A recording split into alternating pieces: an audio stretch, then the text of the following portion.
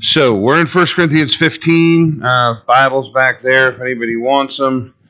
But we're right in the middle of Paul addressing the church at Corinth, and he has just finished saying to the church at Corinth that they should not forbid the use of tongues in the church, speaking in foreign languages supernaturally, and also that they should seek to prophesy. They should actually look for the gift of prophecy to be part of their spirit-filled lives so that they might minister to the church the things that the Lord had been saying to them.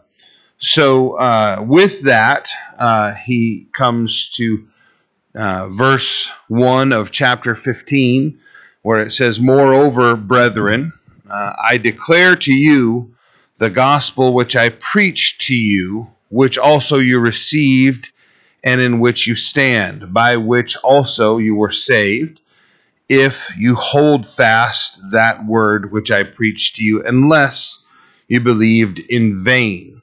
So you have to, get this in context and remember that Paul's writing this letter because people have come to the church at Corinth, and part of what they're saying is that Paul used to be solid in his teaching and that he's not anymore, that he's somehow fallen apart and drifted away from what he originally was doing. And Paul is saying, I'm preaching the same thing I've always preached. I'm preaching the same thing, as he's going to describe, that the other apostles preach. It's not anything new. The accusation, as we're going to look at, is they're trying to defame Paul so that people won't listen to him anymore.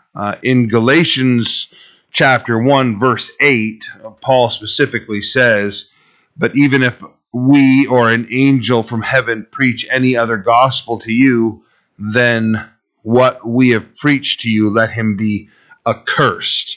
And that term, accursed, anathema, means literally that they would be eternally condemned.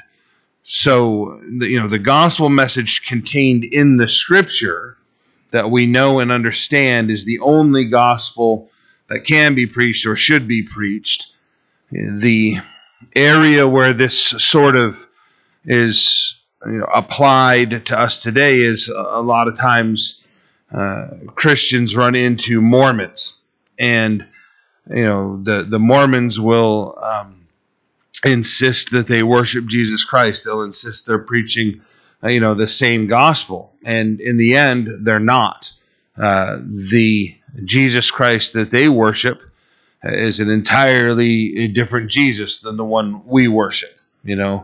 I've known Jason Kane. I'll just use him as the example since he showed up. So, we've known one another for 18, 19 years now. And if somebody comes to me and says, "Oh, I know Jason Kane, big, tall, black dude, real deep voice," I'd say, no, that's Jason Kane, lives over there in Surrey. I'll say, the Jason I know lives in Surrey, but he's Caucasian guy, construction worker. I've known him for a long time.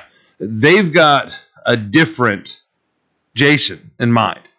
The Mormons have a different Jesus in mind. Jesus from the scripture, from the Bible, is God who became a man and lived on earth. The Mormons say that God the Father had a wife in heaven, God the Mother, and they had children together.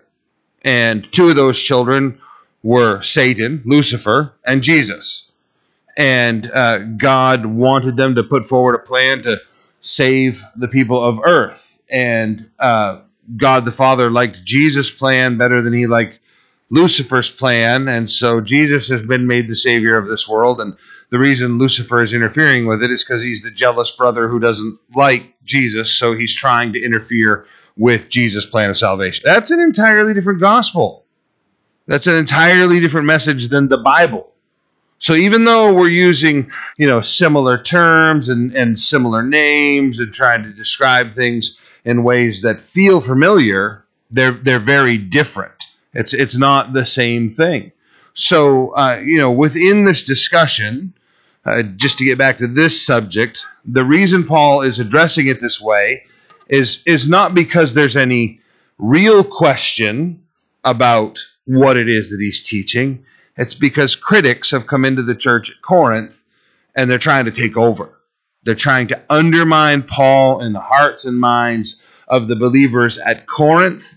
And one of the big accusations is, well, he's preaching a different gospel. And, the question comes up, well, what do you mean by that? Oh, well, Peter preaches one way, Paul preaches a different way. Well, Paul might even preach a different way, but he's not preaching a different message. Think about the fact that Paul even confronts Peter, right? Or we have to hear that Paul goes to Peter when Peter stops eating with the Gentiles. Jews from Jerusalem show up, and we're going to see some specifics in regard to that. And Peter, who had been previously eating with the Gentiles, stops eating with them because the Jews are here from Jerusalem and want to be in good standing and favor with them, so I'll stop hanging out with the Gentiles. Paul has to go over and correct Peter and say, how is it that you were living like a Gentile and accepting the grace of God for salvation, but now you've gone the way of these Judaizers, so much so that Paul's acquaintance Barnabas was even being influenced by Peter's conduct. Point being, they all preached the same message. Peter submitted to that. Peter took the correction of Paul and modified his behavior to follow the word of God. So in verse 3, Paul says, "For I delivered to you first of all that which I also received, that Christ died for our sins according to the Scripture." So, not so much that he's talking about the order as he is saying, I'm the one who first received it. You didn't have it. I brought this message to you. So as far as who should be teaching who, I'm the one who taught you and brought you into this faith, and now you guys have got it in your head like it's time for you to start leading me. Paul is literally saying it's clear that all along the way, I'm going to be your teacher. I'm the one who brought you. You didn't have the gospel message. You weren't walking in salvation. I brought that to you first. And that he was buried, so he expounds upon what it was that he taught them, that he was buried, that he rose again the third day according to the Scripture, and that he was seen by Cephas, that's Peter, then by the 12. After that, he was seen by over 500 brethren at once, of whom the greater part remain to the present, but some have fallen asleep, literally passed away.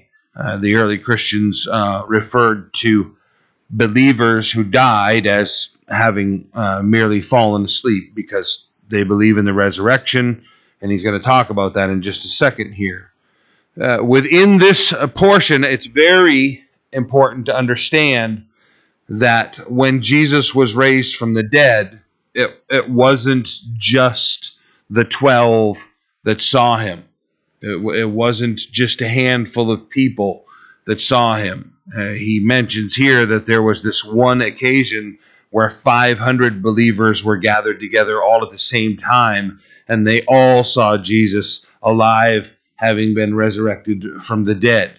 The order of resurrection that continues through 40 days. Again, it wasn't just a short period of time. Jesus was resurrected, and for over a month was amongst Christians and believers and ministering and walking with them and caring for their needs.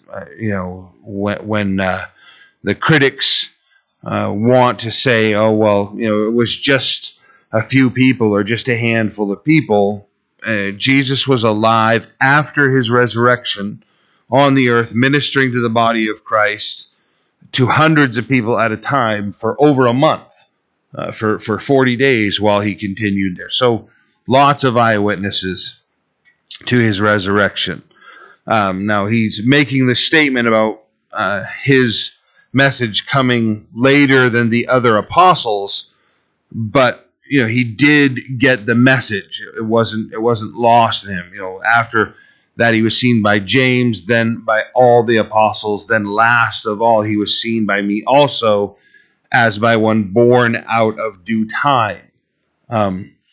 The apostles in Acts chapter 2 come to a point where Peter is saying, Psalm 109 verse 8 says, it was a prophecy about Jesus, let his days be cut short and let another take his place of office. So Peter is saying, well, that's clearly a prophecy about Judas, and since it says let another take his place of office, then we really need to fill that office. So they take the 120 who had followed Jesus throughout his whole ministry, and they select from amongst them 2 names, and then they draw lots, literally the short straw, and it falls to Matthias, and they say, okay, well, Matthias is Judas' replacement, and that's the last we hear of Matthias. He's not recorded anymore in the scripture or in church history. There have been some things added hundreds of years later, but they aren't really credible. The point being, Psalm 109 verse 8 saying, of Judas let his days be cut short and another take his place of office, was referring to the fact that Jesus was going to meet Paul on the road to Damascus in the book of Acts, and he was going to choose Paul and make him the replacement for Judas. You think about it. If Jesus chose every one of the 12 and said, these are the men who are going to follow me, then why would it stand to reason that suddenly Peter or the apostles gets to take over choosing and appointing who's going to be the replacement? It was simply an indicator in the scripture that there would be a replacement, and that they should be looking for that replacement and paying attention to who Jesus chose, which is Paul right here. He was chosen like the others were, but out of time, not in the same order or the same method that the others were chosen. So he makes that statement, then last of all, he is seen by me also as by one born out of time, out of its proper place. For I am least of the apostles, who am not worthy to be called an apostle, because I persecuted the church of God.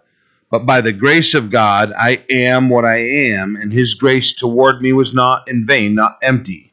But I labored more abundantly than they all, yet not I, but the grace of God which was with me. Therefore, whether it was I or they, so we preach, and so you believe.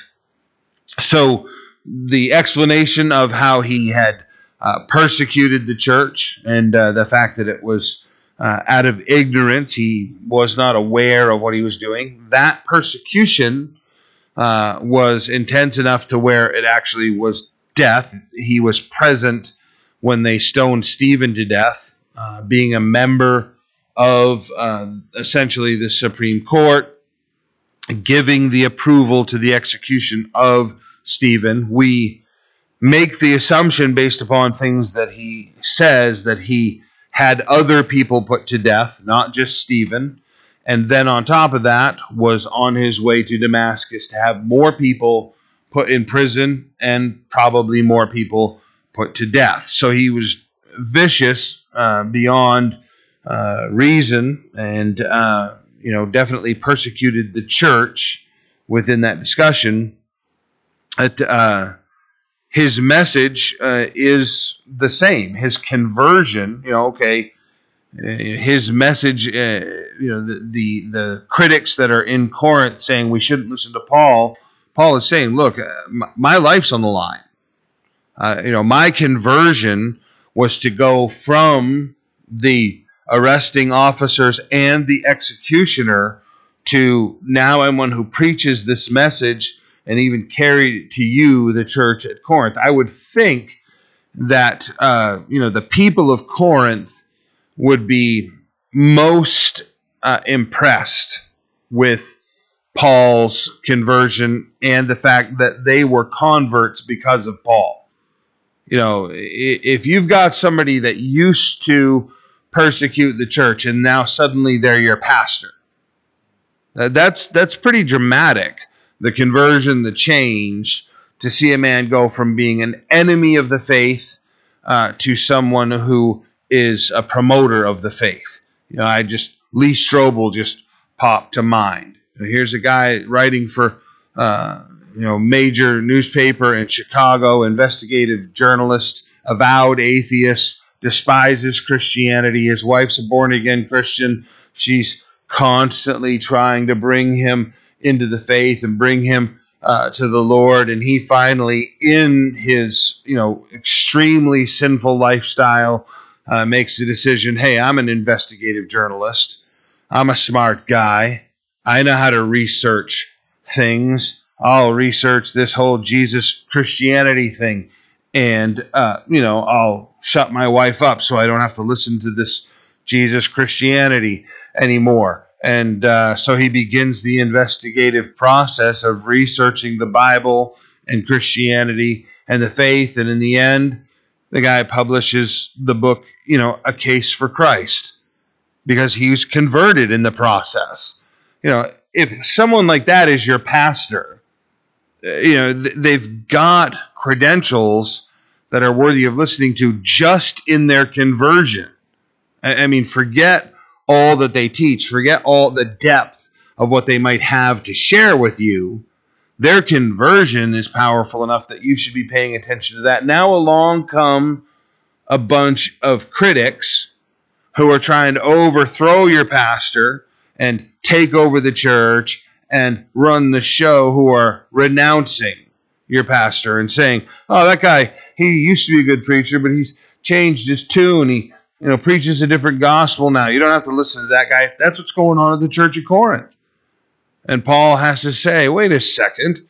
I brought you guys into the faith. I'm the one who's been preaching to you and teaching you all these years. And nothing I've said has ever changed. I'm preaching the same way I ever did. How is it you don't respect the conversion process that I went through? How is it you don't respect the message that I delivered to you, that you're being pulled away by these guys? It's an unfortunate thing that there are people like this who, out of jealousy, come and try to take over and build on someone else's work. Verse 12, now if Christ is preached that he has been raised from the dead, how do some among you say there is no resurrection from the dead? Now listen, before we move on, if you've studied the scripture much at all, you might have just had a certain passage and a certain teaching and a certain situation pop to mind. How is it there are those that say there is no resurrection? This is not a new thing, right?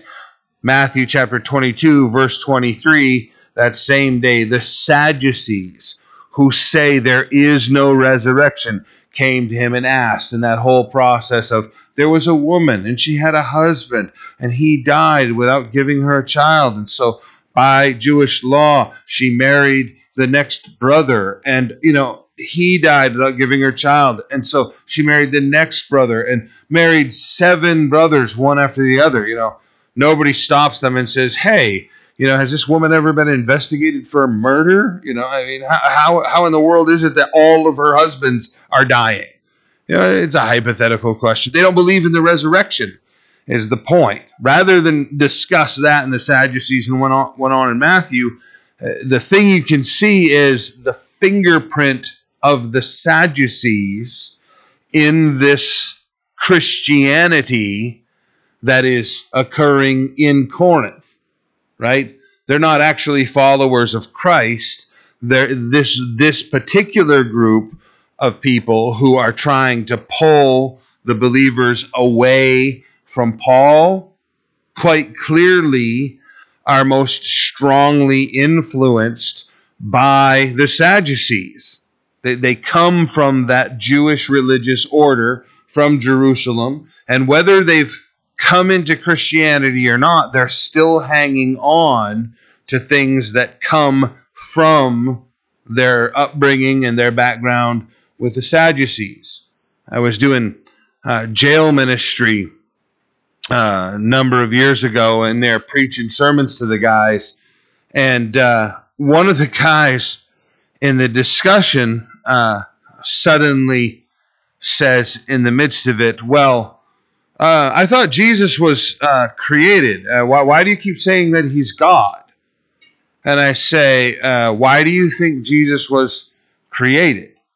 You know, anybody who's been in Christianity mostly thinks of Jesus as being God who became a man, dwelt amongst us, as John chapter 1 says. And he said, oh, well, over here in Proverbs chapter 8, and he goes over to Proverbs chapter 8, and he starts reading. And I say, oh, wait.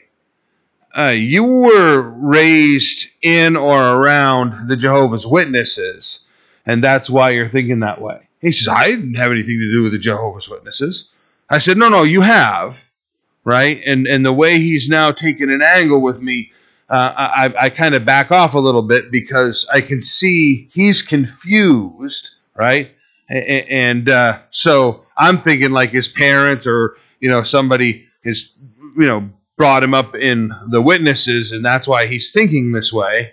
And what I know and understand is that's a false teaching, and they specifically use Proverbs chapter 8, which is in fact referring to wisdom, not Jesus, and talking about how God ordained wisdom and brought it forth and used wisdom in his creation, and they misapply it.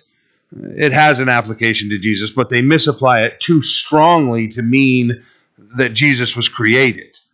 Okay, and I say, no, you definitely have been taught and influenced by the witnesses. And so he kind of shrinks back, and you can see he's thinking in his own mind, and I move on with my study, and a while later he raises his hand and says, you know what, I just realized you are right. And I said, oh, about what? I've kind of lost track. And he says, it was a kid that I went to high school with, and it was his uncle that was talking to us, and he took us to this passage on a couple different occasions and just drilled on us. And he said, now that I think of it, he said, I didn't put it together till right now. They attended the Kingdom Hall of Jehovah's Witnesses.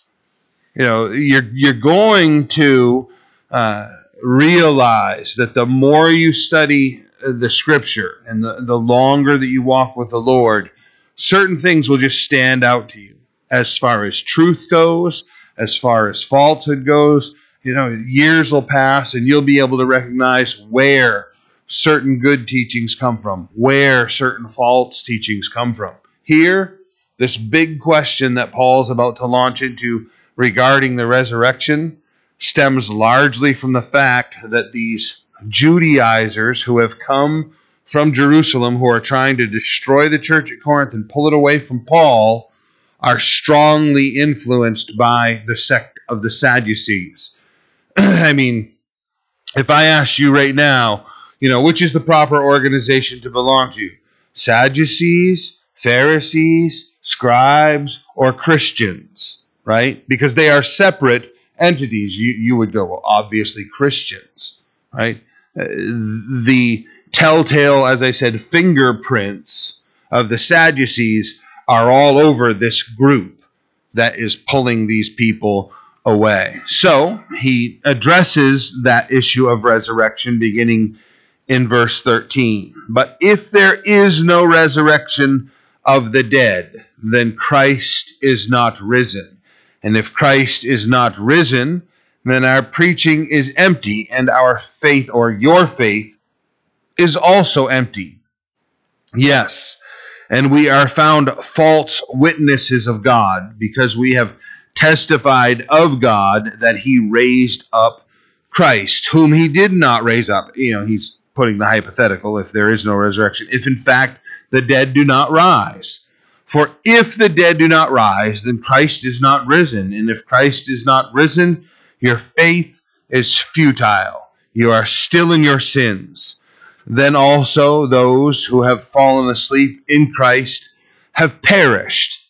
If in this life only we have hope in Christ, we are of all men the most pitiable. Okay, now he even goes on to say elsewhere that if there's no resurrection, then the fact that we keep ourselves from certain things that the world participates in are really missing out. I mean, if the pleasures of this life are all that there is, if there is no life after this, then why are we trying to restrain ourselves in any way? Why are we keeping ourselves from anything? You might as well just, throw yourself into the ride of life and take whatever pleasures, no matter the cost, because as soon as you're dead, it's over. There's no accountability. Now, he gives some evidences here, but I just want to take a moment and talk about the fact that resurrection is real today. There are many occasions recorded in modern Christianity where people have prayed and seen people resurrected from the dead. Two examples, one that I am very close to and aware of, my friend Josh Lawrence. Josh was miraculously delivered from a life of drug addiction and crime, surrendered himself to the service of the Lord, entered the mission field, and he and his wife Kelsey are now in Kenya, Africa, serving the Lord. Radically changed. I mean, radical to the point that Muslim terrorists came to their home years ago in the middle of the night and threw chemical grenades through the windows of their house and knocked their whole family out, infants and adults and everyone, and then went in and ransacked the home, stole all of their possessions, left a knife on the pillow next to his wife's head with a note that said, "Leave the country immediately or die." And years later, they're still in Kenya, Africa. They own some machine guns now, but they are still in Kenya, Africa, serving the Lord, and built a nice wall around their home to keep people out that they're able to lock at night. So they're there radically serving Christ. They were home just 2 years ago and visiting Kelsey's parents. The kids with them, and their daughter fell in the pool and drowned. And I mean drowned. Not coughing and sputtering and spitting like one of the other kids ran in and said something's wrong with the baby sister. She's floating in the pool. And everybody panics and they go out and pull her lifeless dead body out of the pool. She's been gone for a while. And they begin a whole process, and a long time has passed, and the ambulance is on the way, and she's gone.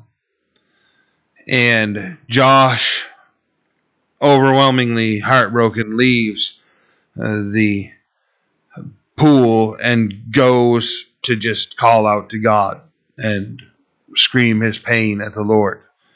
And moments later, the child is alive and well, and is alive today. There are recorded occasions where missionaries pray over people, and they are resurrected back to life after being dead for days. William Tennant, this one I really like, was a preacher who was preaching here in the 1700s to the citizens of America. And today, if you study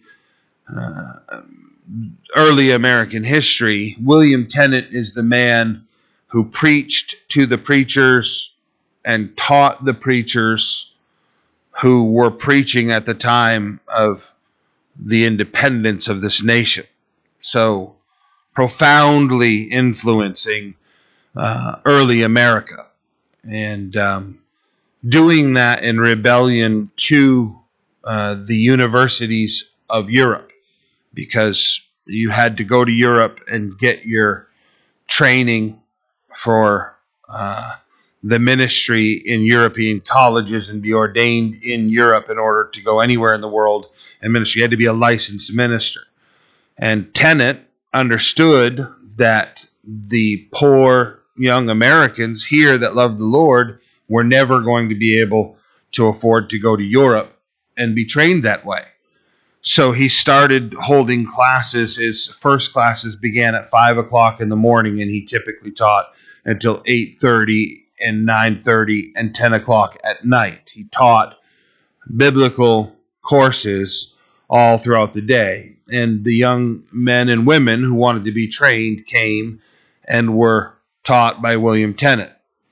The European colleges hated him because he often referred to them as dead ministers.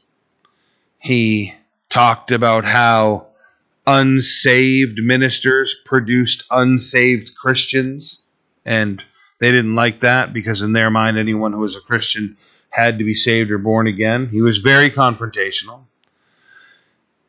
His son was especially gifted, but didn't want to join his father in the ministry, and resisted that for a long time. Became dramatically ill and died.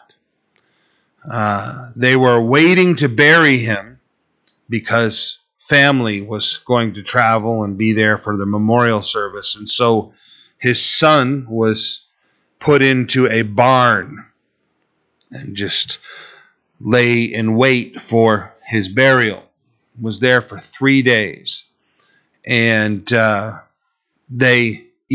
family even recorded that his body smelled really horrible. No embalming process, no refrigeration.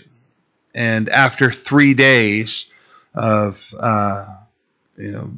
decomposing, he sat up in his coffin and spoke to his family, and they took him out, and he entered the ministry with his father and began to train the ministers here in America. Needless to say, it was a very powerful conversion for him.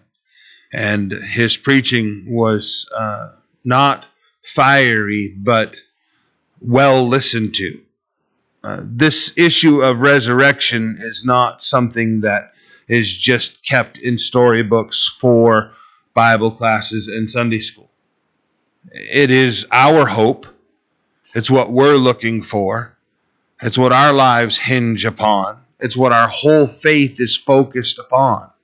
The God of the Scripture has power over death.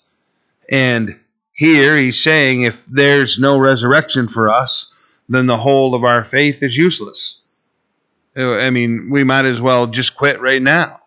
There's nothing for us to pay attention to. Verse 20, now Christ is risen from the dead and has become the first fruits of those who have fallen asleep. Now, some of the cults do weird things with the term first fruits, as though Jesus were the first to be resurrected, and they go through a whole bunch of different explanations.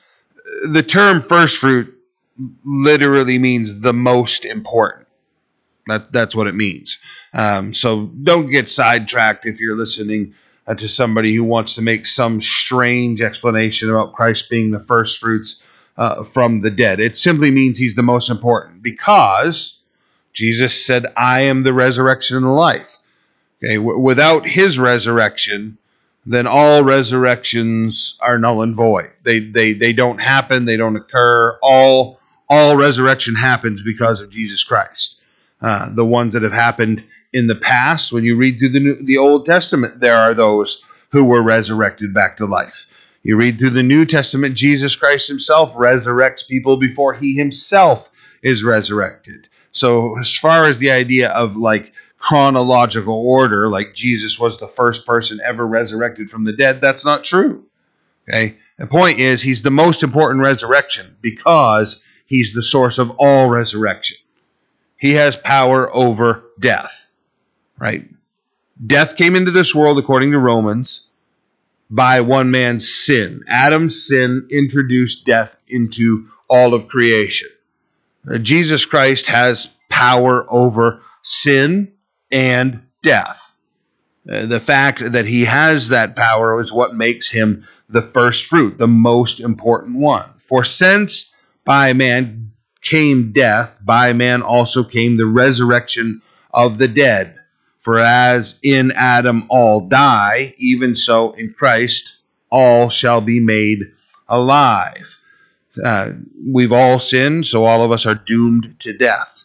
But each one in his own order. Christ the first fruit, after those who are Christ's at his coming. Then comes the end, when he delivers the kingdom to God the Father, when he puts an end to all rule and all authority and power. And if you're thinking like this is sort of out of place, right? We have the idea, at the name of Jesus Christ, every knee shall bow, every tongue confess. He's putting this in light of death. So this idea of all authority and all power is going to be brought under the rule of Jesus Christ. Here, he's specifically talking about death. Death is going to submit to Jesus Christ. Jesus Christ is going to call death into account. For he must reign till he has put all enemies under his feet. The last enemy that will be destroyed is death. For he has put all things under his feet. When he says all things are put under him, it is evident that he who puts all things under him is accepted. Now, when all things are made subject to him, then the Son himself will also be subject to him who put all things under him, that God may be all in all. So, the Trinity is seen here. The submission of Jesus Christ to the Father. Certainly Jesus is God, but we see that there is a separation between God the Father and God the Son in the Garden of Gethsemane, as Jesus says to the Father, I don't want to go to the cross, but because you want me to go to the cross, not my will be done, but yours be done. There are people that we know, maybe even people we know and love, who are part of the Jesus-only oneism movement. A lot of the apostolic churches are Jesus-only oneism churches, and they preach, without even realizing it, what is known as modalism. Okay?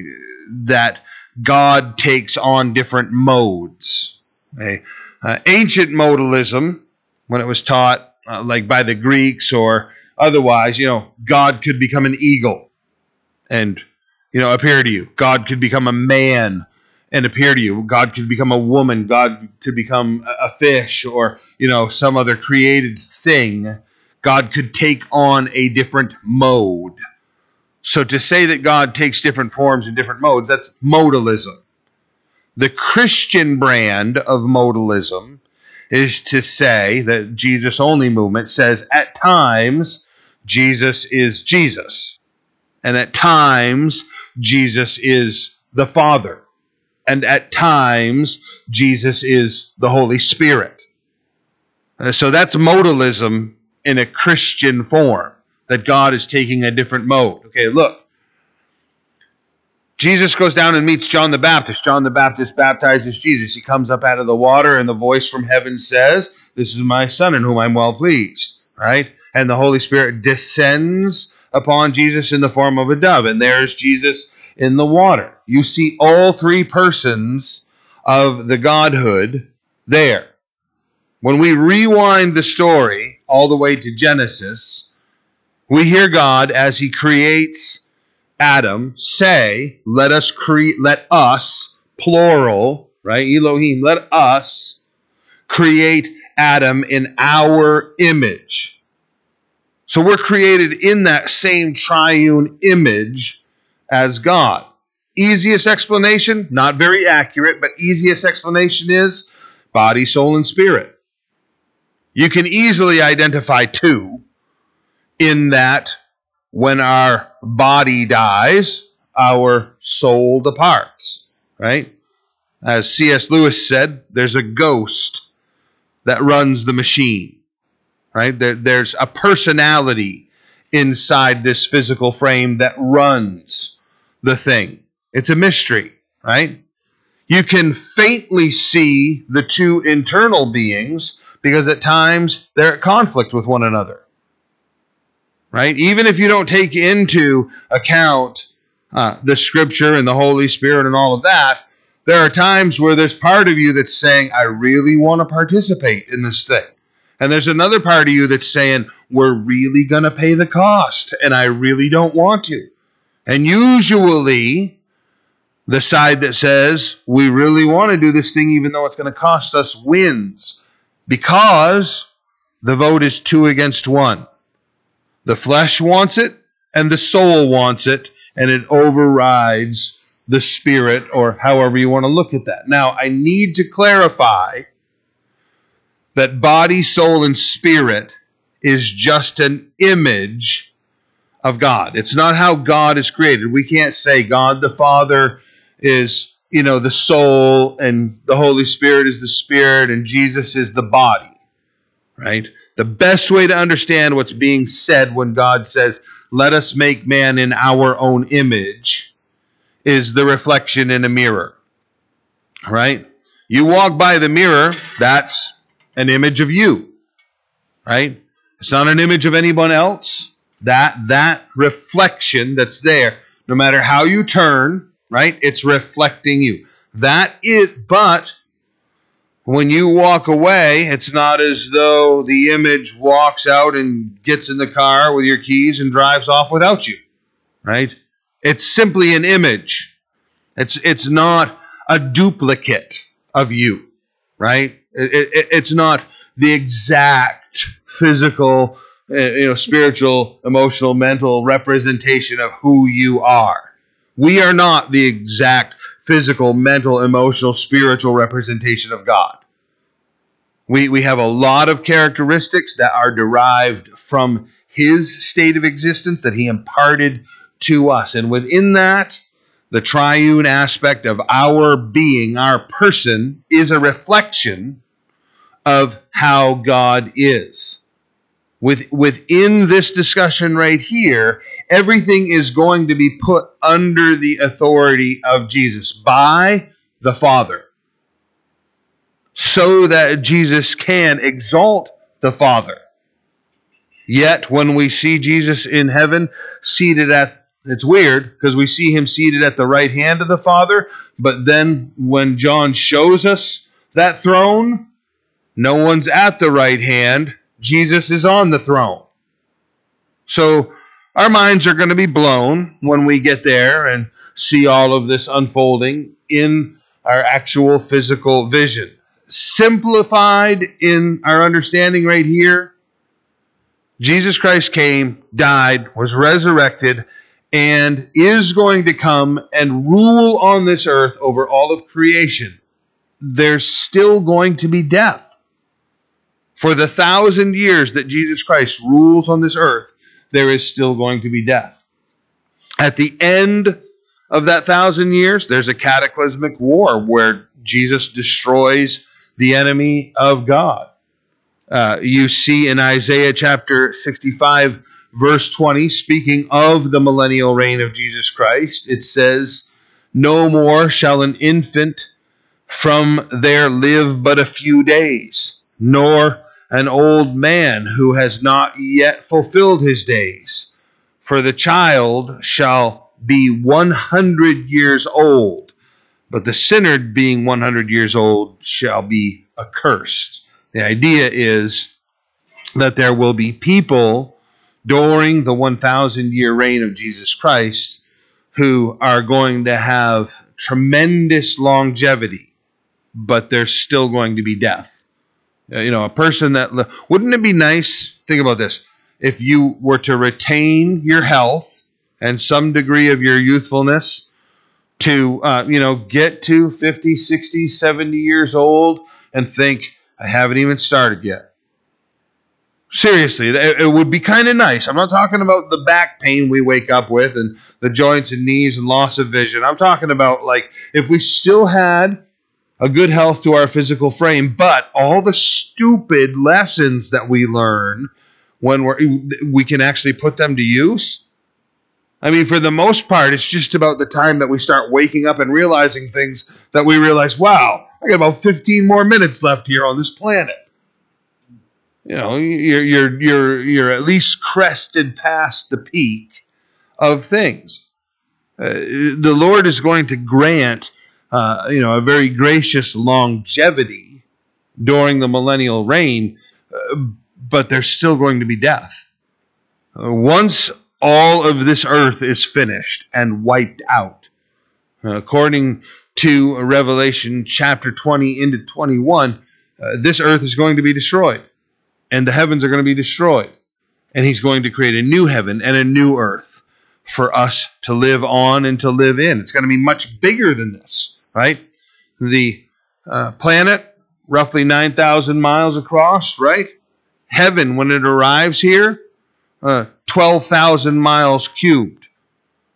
And it's going to be on the earth. The earth's going to have to be much bigger than it presently is in order to house heaven upon it. So, there are some wonderful changes that we have to look forward to within this. Before I move on into verse 29, as he continues this discussion, I'm just going to leave off right there with the idea that there is the day coming where Jesus Christ destroys death. Now, he goes into even more discussion regarding resurrection and what that's going to look like for the people who are resurrected into life. So rather than try to stop somewhere in the midst of that, we'll just leave off right there and pick up with verse 29 next week. There is a resurrection, and we are looking forward to it. And it'll be a wonderful thing to be reunited with the people that we love and experience God's plan and fulfillment in all of those things. So let's pray, and then next week we'll pick up at verse 29. Father, again, we thank you for your love and your graciousness, and we ask that you would minister to us, Lord, that we would hold on to this hope, the fact that death is not the end. Lord, help us to think about how amazing being alive is. Lord, the way that we can see, the way that we see colors, the way that we hear sounds, the complexity of our touch and our nervous system and our thought process and imagination, Lord. Help us to reflect upon how amazing being alive is in light of the fact that you are telling us, you are promising us that this is not the end, that there is a resurrection, that all of this miracle of life that you've given us wasn't some accident, or it wasn't just given to us so that we could have the hopelessness that someday it was just going to end. Instead, we have the hope that the one who created us and gave us all of these miraculous things has also given us the opportunity to be resurrected back to life, to exist with you as our creator for all of eternity. Fill our hearts with that joy. Fill our hearts with that promise. Help us to focus on you rather than the despair that death brings so many people in this world. We pray these things in Jesus' name. Amen.